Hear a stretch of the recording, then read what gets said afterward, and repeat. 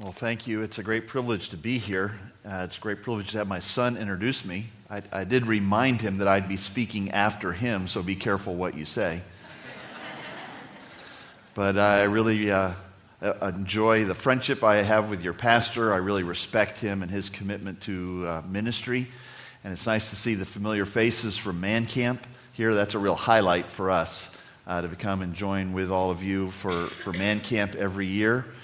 But who am I fooling? I'm really glad to be here because I get to see my son, my daughter-in-law, and their 3 sons. So it's great that this worked out, that we could be here all together. And I want to talk today about the family. I want to talk with us from God's Word about the family. So if you take your Bible, you can open up to Psalm 128. Psalm 128. And we're going to take a look at that passage together this morning. You know, I have a great concern for the family. I have a concern because I have a wife, I have children, and I have grandchildren. I need to be concerned. I need to pay attention to the family. But also as a pastor, I am involved in a lot of family ministry, family counseling. I noticed at your Fall Family Fest, I tried to get that right, that I saw there was a table that had a sign on it that said family counseling. Well, there's a lot of need for that. A lot of families are struggling. They need help. It's nice that we can turn to the Word of God and see the truth about the family in the midst of all the confusion and chaos that we experience these days. So let me read this psalm for us, and then we'll take a look at what it says. Psalm 128 says, "How blessed is everyone who fears the Lord, who walks in His ways. When you shall eat of the fruit of your hands, you will be happy, and it will be well with you. Your wife shall be like a fruitful vine within your house, your children like olive plants around your table. Behold, for thus shall the man be blessed who fears the Lord. The Lord bless you from Zion, and may you see the prosperity of Jerusalem all the days of your life. Indeed, may you see your children's children. Peace be upon Israel." Well, just by reading it, you can see that this psalm describes a happy family, a blessed family. You see it repeated. Verse 1, how blessed. Verse 2, you will be happy. Verse 4, behold, for thus shall the man be blessed. And then again, verse 5, the Lord bless you. It's about a happy, blessed, healthy family. This family is experiencing of the grace of God. This family is experiencing the generosity of God. This family is experiencing the goodness of God. This family knows how to be happy even in the midst of an unhappy world. You notice it doesn't say anything about the circumstances of this family. It doesn't say where they live. It doesn't say whether they're rich or poor. It doesn't say what their health is like. It doesn't say what the national economy is like. It doesn't say any of those things. It just talks about the family that knows the blessing of God. And you'll notice the different ways that it expresses this blessing. This man is blessed in his work, as you can see there in verse 2. He finds satisfaction in the work that the Lord provides for him to do. And it says in verse 3 that he has a wife who's like a fruitful vine. Now that might not sound too flattering right off the bat, but a fruitful vine in this context speaks of her value. It speaks of the value of his wife. In fact, you can remember that Christ was referred to as a vine. He referred to himself as a vine in John 15. Vines bear fruit. That's what makes them so valuable. And so this speaks about the fruitful vine of a wife, and that fruit is not just the children that she provides, but the way she provides in every way in a family. This man also has children that are like olive plants. Again, that might not sound too exciting to you, especially if you're a child, to have your parents say, "You're like an olive plant." But this again speaks of their value. Olive plants gave the oil that comes from the olive plants is of extreme value. In fact, kings were anointed with olive oil. So again, this speaks of the value of the children. It speaks of their potential. It's a picture here of a happy family, a happy family.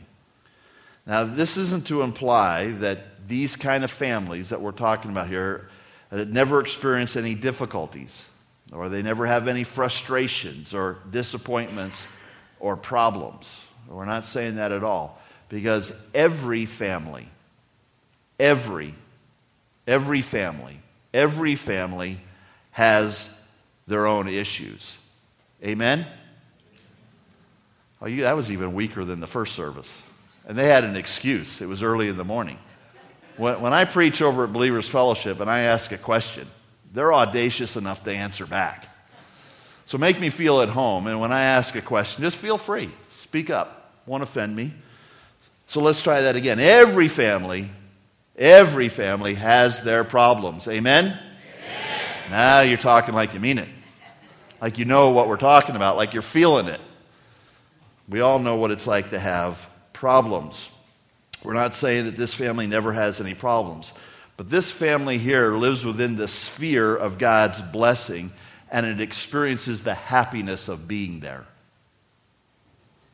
And this psalm explains why that family is in that sphere of blessing, and what we have provided for us here is the foundation for a happy family. It doesn't tell us everything you'd want to know about a family, but it gives us some strategic foundational truths on which we can build our family. So let's take a look at this psalm. And if you want to experience the blessings that are expressed in this psalm, then there are 3 characteristics that must be true of you. Number 1, you need to walk in the fear of the Lord. Walk in the fear of the Lord. Verses 1 through 3, look at those again. It says, "How blessed is everyone who fears the Lord, who walks in his ways. When you shall eat of the fruit of your hands, you'll be happy, and it'll be well with you. Your wife will be like a fruitful vine within your house, your children like olive plants around your table." It all starts with the man who fears the Lord, walks in his ways. This man walks in the fear of the Lord. Now, there's an awful lot we could say about the fear of the Lord, but the main characteristic of somebody who fears the Lord is that they take God seriously. We could say it a lot of different ways, but what it all comes down to is the person who fears the Lord is the one who takes God seriously. And for our purposes this morning, we can say that fear of the Lord, that seriousness, manifests itself in a couple of ways. Turn back a little bit to Psalm 112. Psalm 112 and verse 1 tells us something about this person who fears the Lord. Psalm 112 verse 1 says, "Praise the Lord, how blessed is the man who fears the Lord." So here's the same idea, the blessedness that comes from fearing the Lord. And here it tells us a little bit about this person who fears the Lord. He greatly delights in his commandments, in God's commandments. This person is absolutely focused on the Word of God.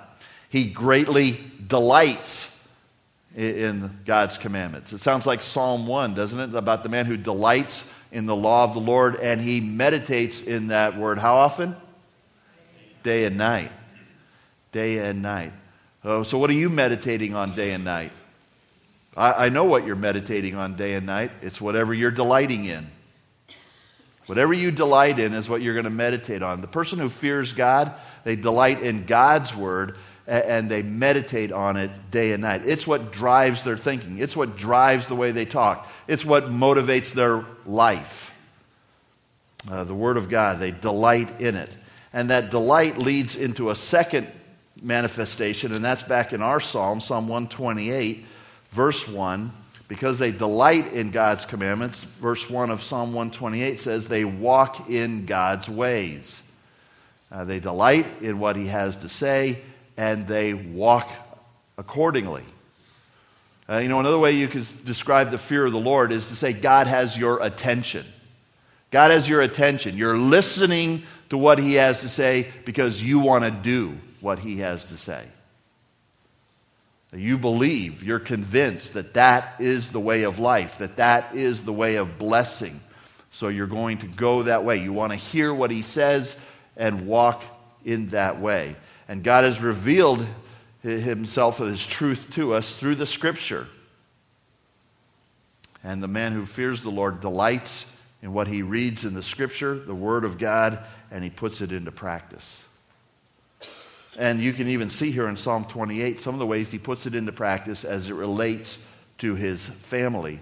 Verse 2 talks about how he works. He works. He works with his hands. He works hard. He's willing to do what needs to be done so that he can provide for his family. He understands he has a responsibility, and he's eager to fulfill that responsibility. God has given him a family. God has given him the means to provide for that family. He goes out and works for that family because he fears the Lord. It's become real popular recently to counsel young people to find some work that you can be passionate about. Find a job you can be passionate about. So there's a whole bunch of guys sitting around doing nothing, trying to find that job that they can be passionate about. Well, how about if we got passionate about the Lord and then we worked for Him? Then it doesn't matter what my job is. I can bring all the passion I have to it because I'm passionate about the Lord. That's what the man who fears God does. He has a wife who is like a fruitful vine, and so he treats her like a vine. Vines, they need a lot of care. Vineyards demand great care. In Israel, the vineyards are on the hillsides, the mountainsides even. And so you have to terrace the ground. You have to remove all the rocks.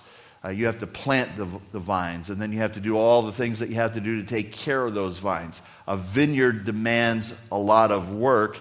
The idea here is that so does marriage. Marriage requires work. You might want to say amen to that one too. Marriage requires work. Oh, hey, good. You guys are catching on. You can come to San Antonio sometime. The God-fearing man works at his marriage. He recognizes the value of his wife. Proverbs 18:22 says, "He who finds a wife finds a good thing and obtains favor from the Lord." Favor or grace from the Lord. A wife is a gracious gift from God to a man. He's providing a helper to that man. Now, men, the fact that your wife is a helper, what does that say about you? You need help. And your wife is the gracious gift of God to help you. I'm just glad anybody was willing to marry me, and I'm thankful for the grace that God extended in giving me the wife that I have. This man also sees his children like olive plants. And notice where those olive plants are. Verse 3 says that they are around your table. They're around your table. These children also are gifts from the Lord, as the previous Psalm 127 says. And this man spends time with his children. He spends time with his children. He's there for them. He's there with them. And he has to be. If he's going to lead them, if he's going to instruct them, if he's going to encourage them, if he's going to provide a model for them, he has to be there with them. They're around his table. He's got to be there with them. This week I read some research that had been done recently on Christian families, and they discovered that only one third of church parents read or discuss the Bible with their children once a week. So, it's an incredibly low standard, once a week, to read and discuss the Bible with your children once a week, and they could only find a third of church parents that are doing that. That's extremely disappointing. But I know it's true. I see it all the time, the families that I minister to. And I always ask these families, I say, do you feed your children every day? Do you feed them every day? Do you put clothes on them every day? Then why, if you do those things, why wouldn't you find some time during the day to sit down with your child, read some of the Bible, and talk about it with them? Why wouldn't you do that? Most parents don't do that. Most families don't do that. And you wonder why so many families are struggling? It's because they're not walking in the fear of the Lord. That's why. The God-fearing man He recognizes that these olive plants, they need to be cared for. They need that care if they're going to bring forth the precious fruit. And notice that they are plants, not branches. They're not permanently attached to mom and dad. These plants are meant to get up and go at some point. Hallelujah? I mean, he's not sleeping. I'm sleeping just fine. Okay? They're plants. You tend them, you take care of them, you provide for them, and then they go. We need to understand that. Turn with me to Colossians chapter 3. Let me show you kind of a New Testament example of this. Colossians chapter 3, verse 16. This verse might be familiar to you for a number of reasons, but it's helpful, I think, to see this in the context of a family. Colossians 3:16. It says, "Let the word of Christ richly dwell within you." I'd say that that's like the equivalent of the person who delights in God's word. They've got the word of Christ richly dwelling within them. This person knows Christ. The word has been implanted in them, as James 1:21 says, at their salvation. And this person welcomes that word in their life. They welcome it. They delight in it. The word is at home in them. It's not just an occasional guest. The word is given unrestricted access to their life. It rules every facet of their life, which means this person is dealing with sin in their life as it becomes revealed to them through the pages of Scripture. This person is a serious, committed doer of God's word. This word is at home in their lives. It's given free access. And look at the results of that word dwelling in them. It talks about how they will speak. It goes on to say, with all wisdom, teaching and admonishing one another. When this person speaks, the person who has the word richly dwelling within them, they speak with wisdom. Do we need any wisdom in our families these days?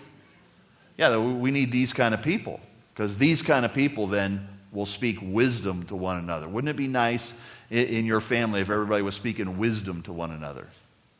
But it's not just what they speak. These people are also singing with psalms and hymns and spiritual songs. Singing. These people are singing. What a great family this sounds like. Everybody's walking around speaking wisdom to one another, and they're singing. They're singing praise to God. They just spontaneously break out singing praise to God, because the Word of God dwells richly in their hearts, and it's ruling their thoughts. And so they sing. This sounds like a great family, doesn't it? Sounds like a happy family, healthy family, blessed family. It also, they're not only speaking with wisdom and singing praise to the Lord, but they're saying thanks. They're singing with thankfulness in your hearts to God. Whatever you do in word or deed, do all in the name of the Lord Jesus, giving thanks through him to God the Father. These people are thankful people. They're expressing gratitude. They're not whiny. They're not gripey. They're not complainy. They're thankful. Thankful people.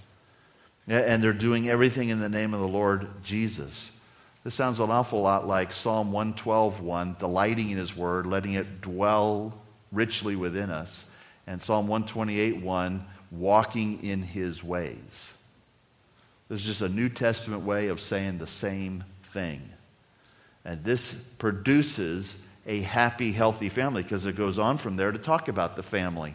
Verse 18, wives, be subject to your husbands as is fitting in the Lord. Well, of course, she fears the Lord. His word is richly dwelling within her. She wants to do the will of God, and this is her role within the home. She wants to do that.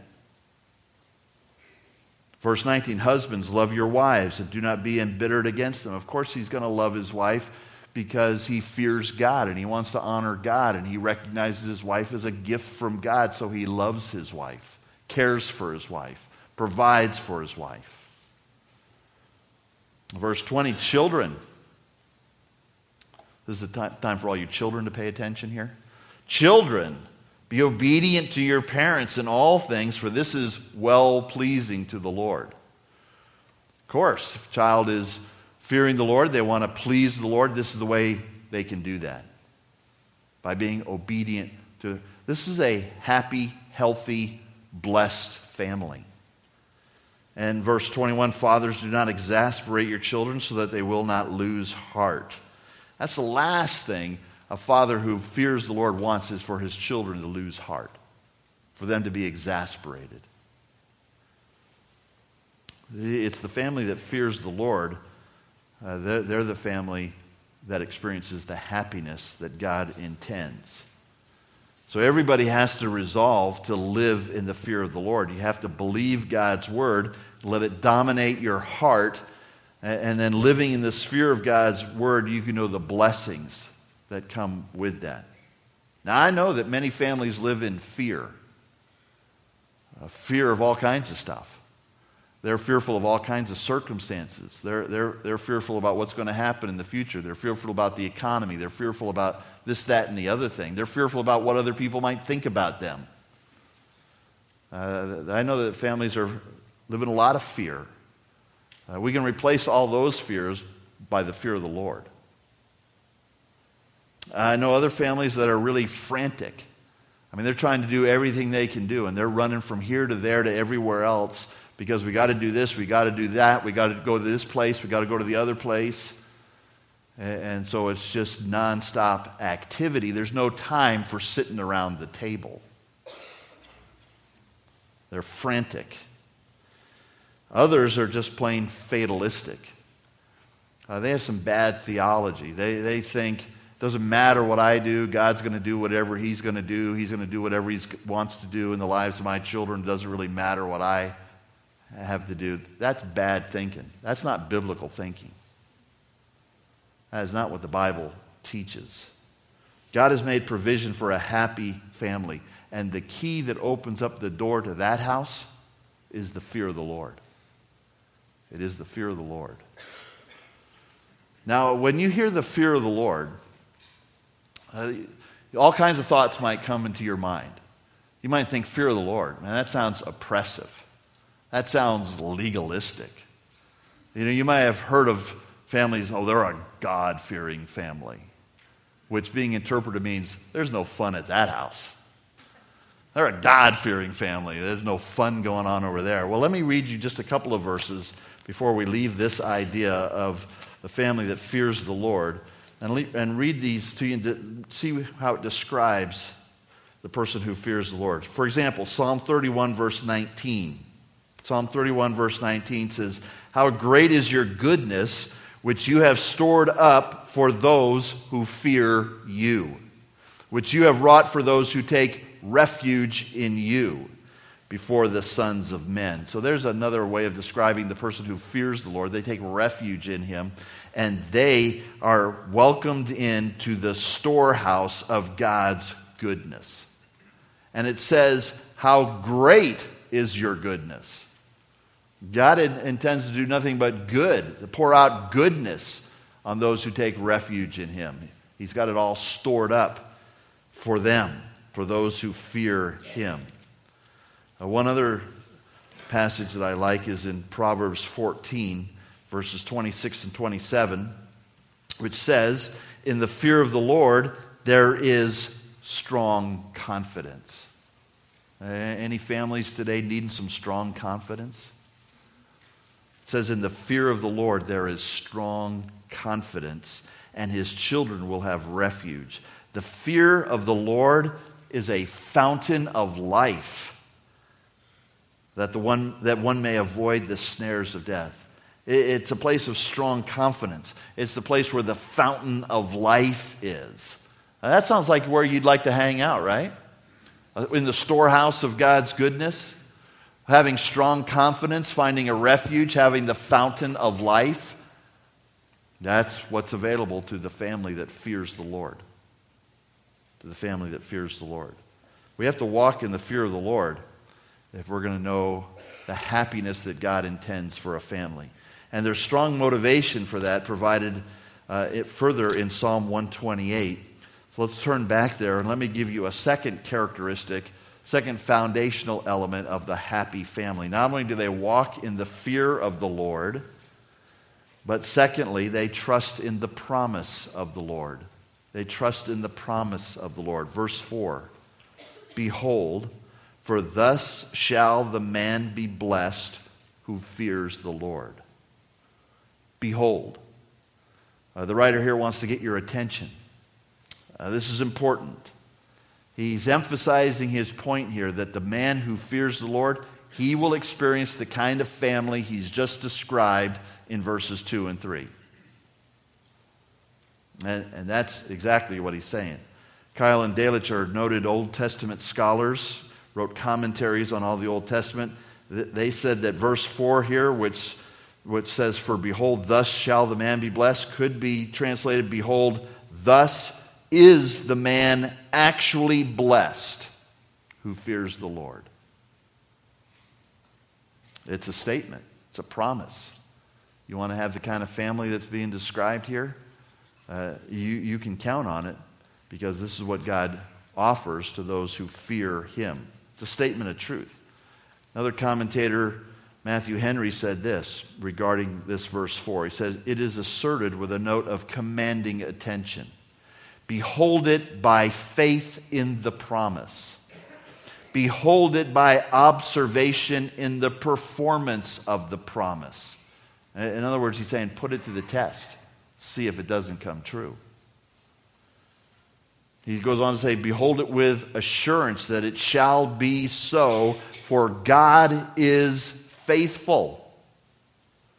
And with admiration that it should be so, for we merit no favor, no blessing from Him. So we don't deserve these kind of families. There's nothing we did that earned this kind of a family, but it's graciously offered as a promise by God.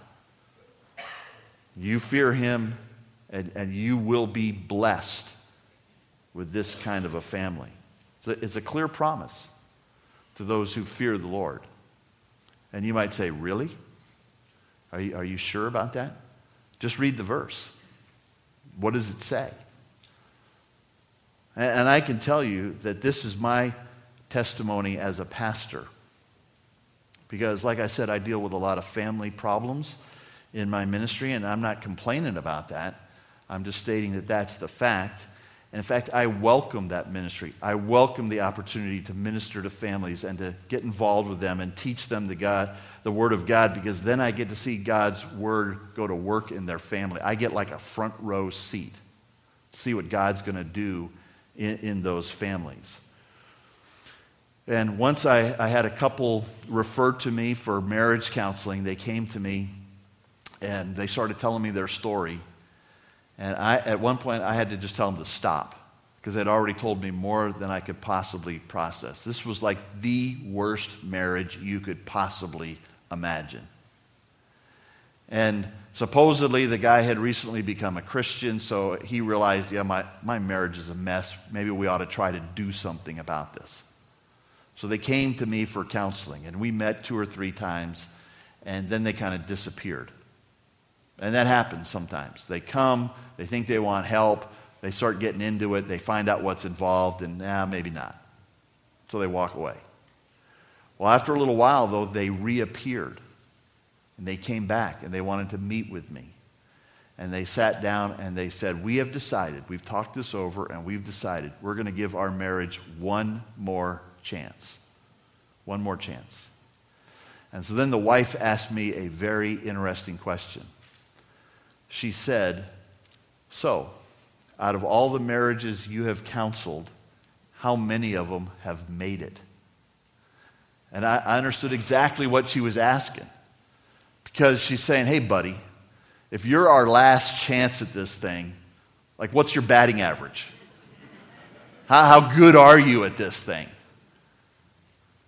And I understood exactly what she was saying. I thought it was a great question. And I said, well, here's the deal. Out of all the marriages I've ever counseled, every time I have a husband and wife who are committed to doing what God says, every single one of them makes it. They don't just make it, They flourish. They have a fountain of life at their house. And they said, okay, well, that's what we want. Let's do it. Let's start. And so we did, and I got to see God transform their marriage. I got to see the guy get baptized. They became members of the church. God's word did its work because they committed themselves to doing what God says to do. That's my testimony as a pastor. That's my testimony as a man. I didn't grow up in a Christian family. I never heard the gospel till I was 18 years old. I didn't know any Christians growing up. I didn't know anybody that went to church growing up. So it's not like I grew up in this hothouse of a Christian family and I know what it's all about. Not at all. That wasn't the case. And I'm here to tell you that I am an exceptionally average husband and father. In fact, you could say I'm phenomenally normal as a husband and father. I have no special skills, gifts, or abilities to make me any kind of a good husband or father, and my wife and children will tell you that's the fact. There's nothing special about this guy. But what I have learned is that God is gracious. He was gracious to come and save me. I heard the gospel when I was 18 years old, first time I'd ever heard it in my life. God saved me right then. And God had provided me with a wife. He's provided me with children. He's been extremely gracious to me. I have learned that God is gracious and His word is true. His word is true. I didn't know a lot of other things, but I did know that the Bible is from God. I want to know what the Bible says. I want to do what the Bible says. And the Bible is true. The Bible is true. I've learned the truth of God's word when I walk according to it. And I've learned the truth of God's word when I haven't walked according to it. Because when it says these will be the consequences when you don't walk my way, it's true. It is true. You know, Matthew 6:33 says, seek first His kingdom and His righteousness. Everything else will be added to you. And that's in the context where 3 times it's saying, do not be anxious. And it's talking specifically about the food you're going to eat and the clothes you're going to wear. Now, are those the kind of things families get anxious about? Yeah. And he's saying, don't be anxious, but seek first His kingdom and His righteousness, which sounds an awful lot like fear the Lord. Right? That verse is true. That verse is totally true. It's true because Jesus said it. It's true because it's in the Bible. And I know it's true because I've seen it. God's word is true. You can believe it. That's my testimony as a pastor. It's my testimony as a man. It's the testimony of church history. You can read throughout church history of the great revivals that have come and how that has dramatically affected families. One example would be to read a little book called Memory of Sandfields by the wife of Martin Lloyd-Jones, Beth Ann Lloyd-Jones. Sandfields was where he took his first church, little place in Wales. And it was a church that was in an area that was suffering from a bad economy. A lot of the men were out of work and drunk. But under Martin Lloyd-Jones' ministry, God brought a revival. A lot of those men got saved, and then instead of spending their money on getting drunk, they spent their money taking care of their families. You know, it's easy to look around and judge, make your judgments based on your observations and your experience and be kind of skeptical regarding what can happen in a family. You can do that. Or you can look at God's word and believe what it says. Because I've had plenty of parents come to me and say, hey, my kids are grown now. And we did everything right in raising them. Everything right. Really? Do you think there's been any parents that have done everything right? I think we've gotten to part of the problem already. With them telling me, we did everything right. And those ungrateful kids, look at what they're doing. Well, you didn't do everything right. But here's the thing I tell them, is that it's not over. And you need to continue being the kind of parent God wants you to be. And who knows what he might do with your children. And people look at me, and I have 3 sons that are in ministry. And they say, wow, isn't that great? You must be so happy. Well, yeah, I am happy, but it's not over for them either. Because there have been plenty of men in ministry who have fallen away.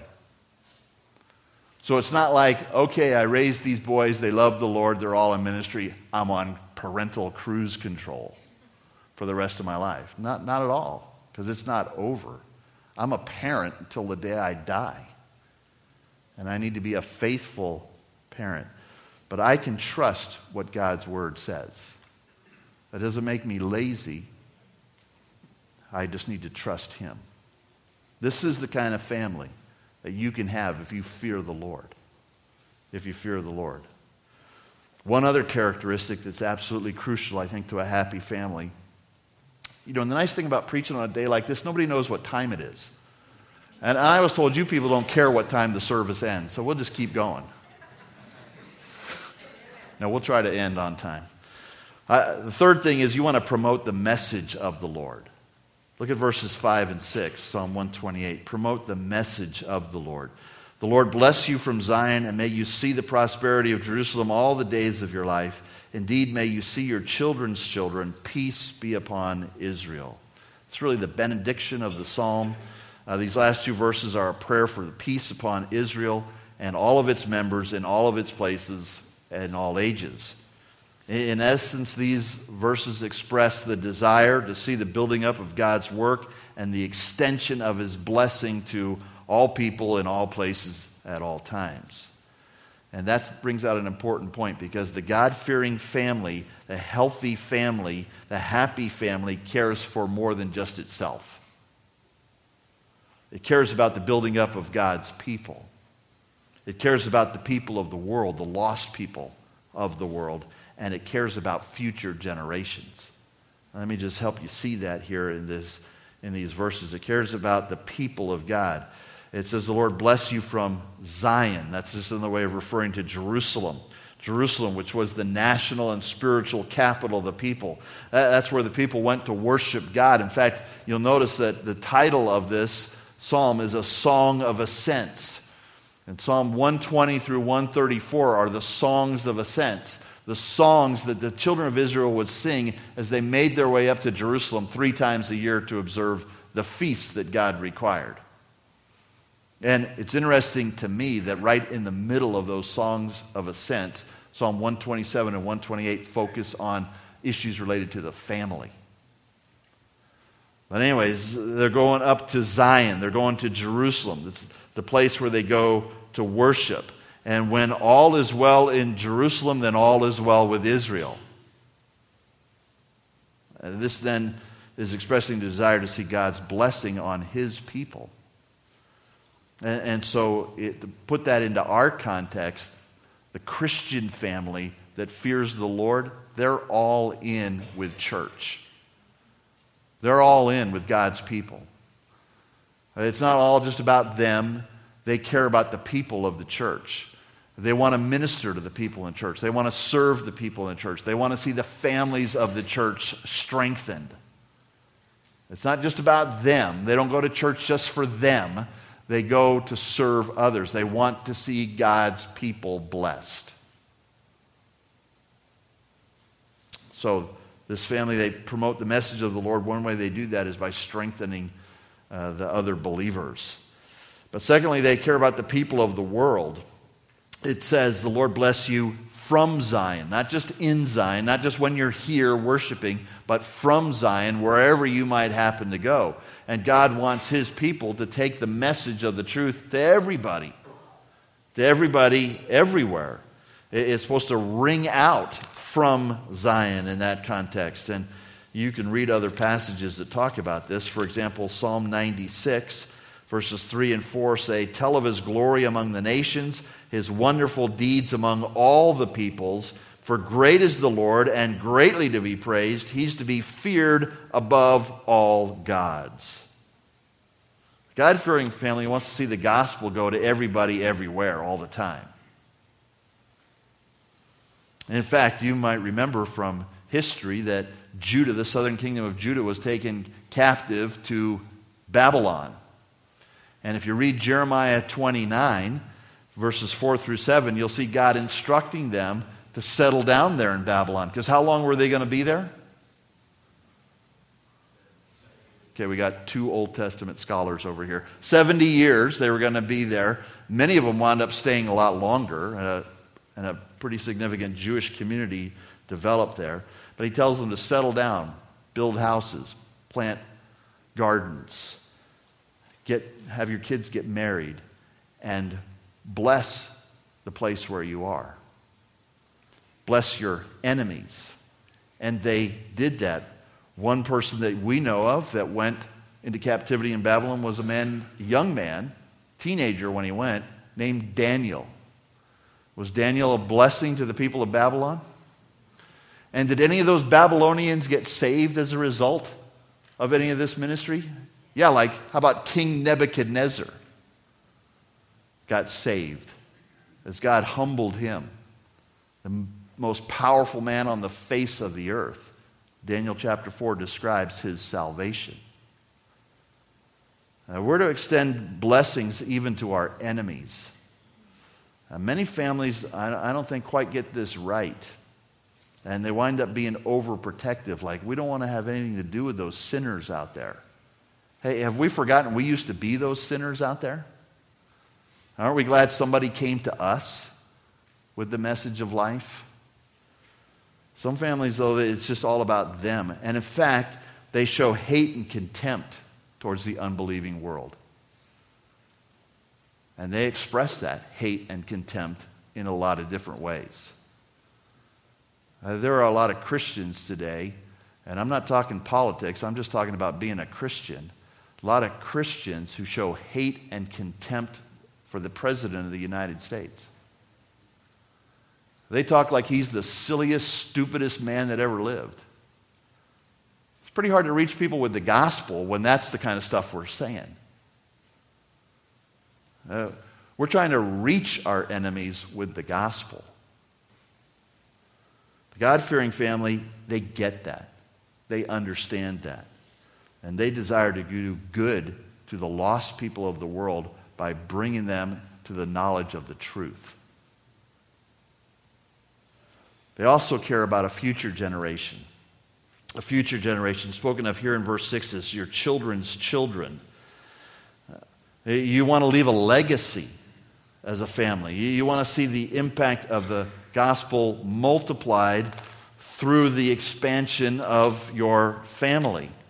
And there are places that give instruction along those lines. For example, in Deuteronomy 4, verses 9 and 10, as Moses gives instruction to the people of Israel, he says, "Only give heed to yourself and keep your soul diligently, so that you do not forget the things which your eyes have seen, and they do not depart from your heart all the days of your life, but make them known to your sons and your grandsons.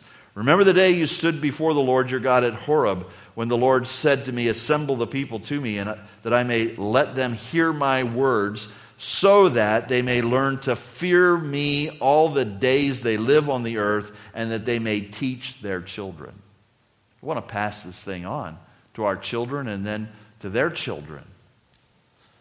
Deuteronomy chapter 6, verses 1 and 2 says, "Now this is the commandment, the statutes and the judgments which the Lord your God has commanded me to teach you, that you might do them in the land where you're going over to possess it, so that you and your son and your grandson might fear the Lord your God, to keep all his statutes and his commandments, which I command you all the days of your life, and that your days may be prolonged."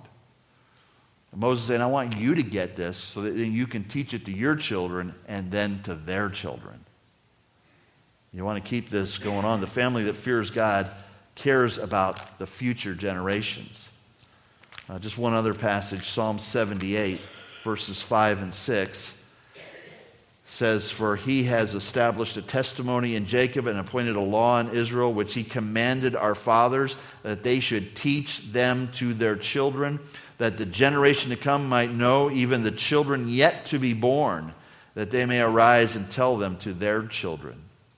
That's why it disappoints me so bad when I hear that only 1/3 of church parents are reading the Bible to their kids one day a week. How can we be faithful to these commands from the Lord? How can we say we care about future generations if that's all we're doing? We need to care about the future. I know that when my boys were born, I prayed, and I learned this prayer from a man who taught me, that I prayed that they would grow up to be better Christians than me. To be better Christians than me. Because I figured I was going to teach them everything I could, and then others would come who would teach them other things that would take them beyond where I could go. And the Lord's been gracious to answer that prayer. I look at my boys, where they're at this time in their life. They're way ahead of where I was. The Lord is gracious. He answers prayer. We need to care about the future. I know my wife, she started praying for the spouses of our children before our children were even born. Does that make a difference who they marry? That makes a huge difference, especially if you're concerned about passing this truth on to future generations. We need to be praying for the extension of the gospel, and one way we can do that is through our families. The one who truly fears the Lord, they not only see the application of God's word for themselves and also for his family, but he sees beyond his family. This kind of family understands what it's really all about. They want the message that rules their lives. They want the message that's brought such rich blessing into their life. They want other people to come under that message as well. A person who fears God, they're not stuck on themselves or even on their family. They want the blessing to spread. So marriage and children, they are gifts from God. They're meant for our good and for our joy. And a God-fearing family is a happy family because they walk in the fear of the Lord, they trust in the promise of the Lord, and they promote the message of the Lord. Let me just close with this. I mean, what we've said today applies to all of us because we're all attached to a family one way or another. But primarily, the psalm is addressed to the man who fears the Lord. Because the man is called to be the leader of the home. And so I want to just close by reading you something that I read long ago from a dad that had a great impact on me, and maybe it'll help all of you to think about your lives as well. One father, he summed it up this way. He said, "My family's all grown. The kids are all gone. But if I had to do it all over again, this is what I would do. I would love my wife more in front of my children. I would laugh with my children more at our mistakes and our joys. I would listen more, even to the youngest child. I would be more honest about my weaknesses and stop pretending perfection. I would pray differently for my family. Instead of focusing on them, I would focus more on me. I would do more things with my children. I would do more encouraging and bestow more praise. I would pay more attention to the little things, deeds, and words of love and kindness. Finally, if I had it to do all over again, I would share God more intimately with my family. I would use every ordinary thing that happened in every ordinary day to point them to God." That sounds like a man who wants to fear the Lord. Let's pray. Lord, we're thankful that in these days of confusion, especially regarding the family, we see the family being attacked in every way it can be. We're thankful, Lord, that we don't need to be confused, that we can turn to your word and see the truth and see what you really offer to a family, the blessedness, the happiness that you provide that is independent of what's going on around them. This is a family that's happy because their happiness is rooted in you. and in the blessings that you give them, the storehouse of your goodness, the fountain of life that they find in you, the complete satisfaction that comes from walking with the Lord. Lord, help us never to take what you've given us in your word for granted. Help us, Lord, to believe it. Help us, Lord, to delight in it. And help us, Lord, to walk in it. Lord, I pray for the families here, that you might richly bless them, that they would know the happiness that you intend for their family. I pray, Lord, that it would begin with them finding their happiness in you and walking with you. And Lord, I pray that you'll bless these families in a way that will be a great encouragement to the whole church and to the whole community, that the impact would spread. So Lord, we give you thanks for this time today. We thank you for your word. Most of all, we thank you for our Savior, the Lord Jesus Christ. We pray this in his name. Amen.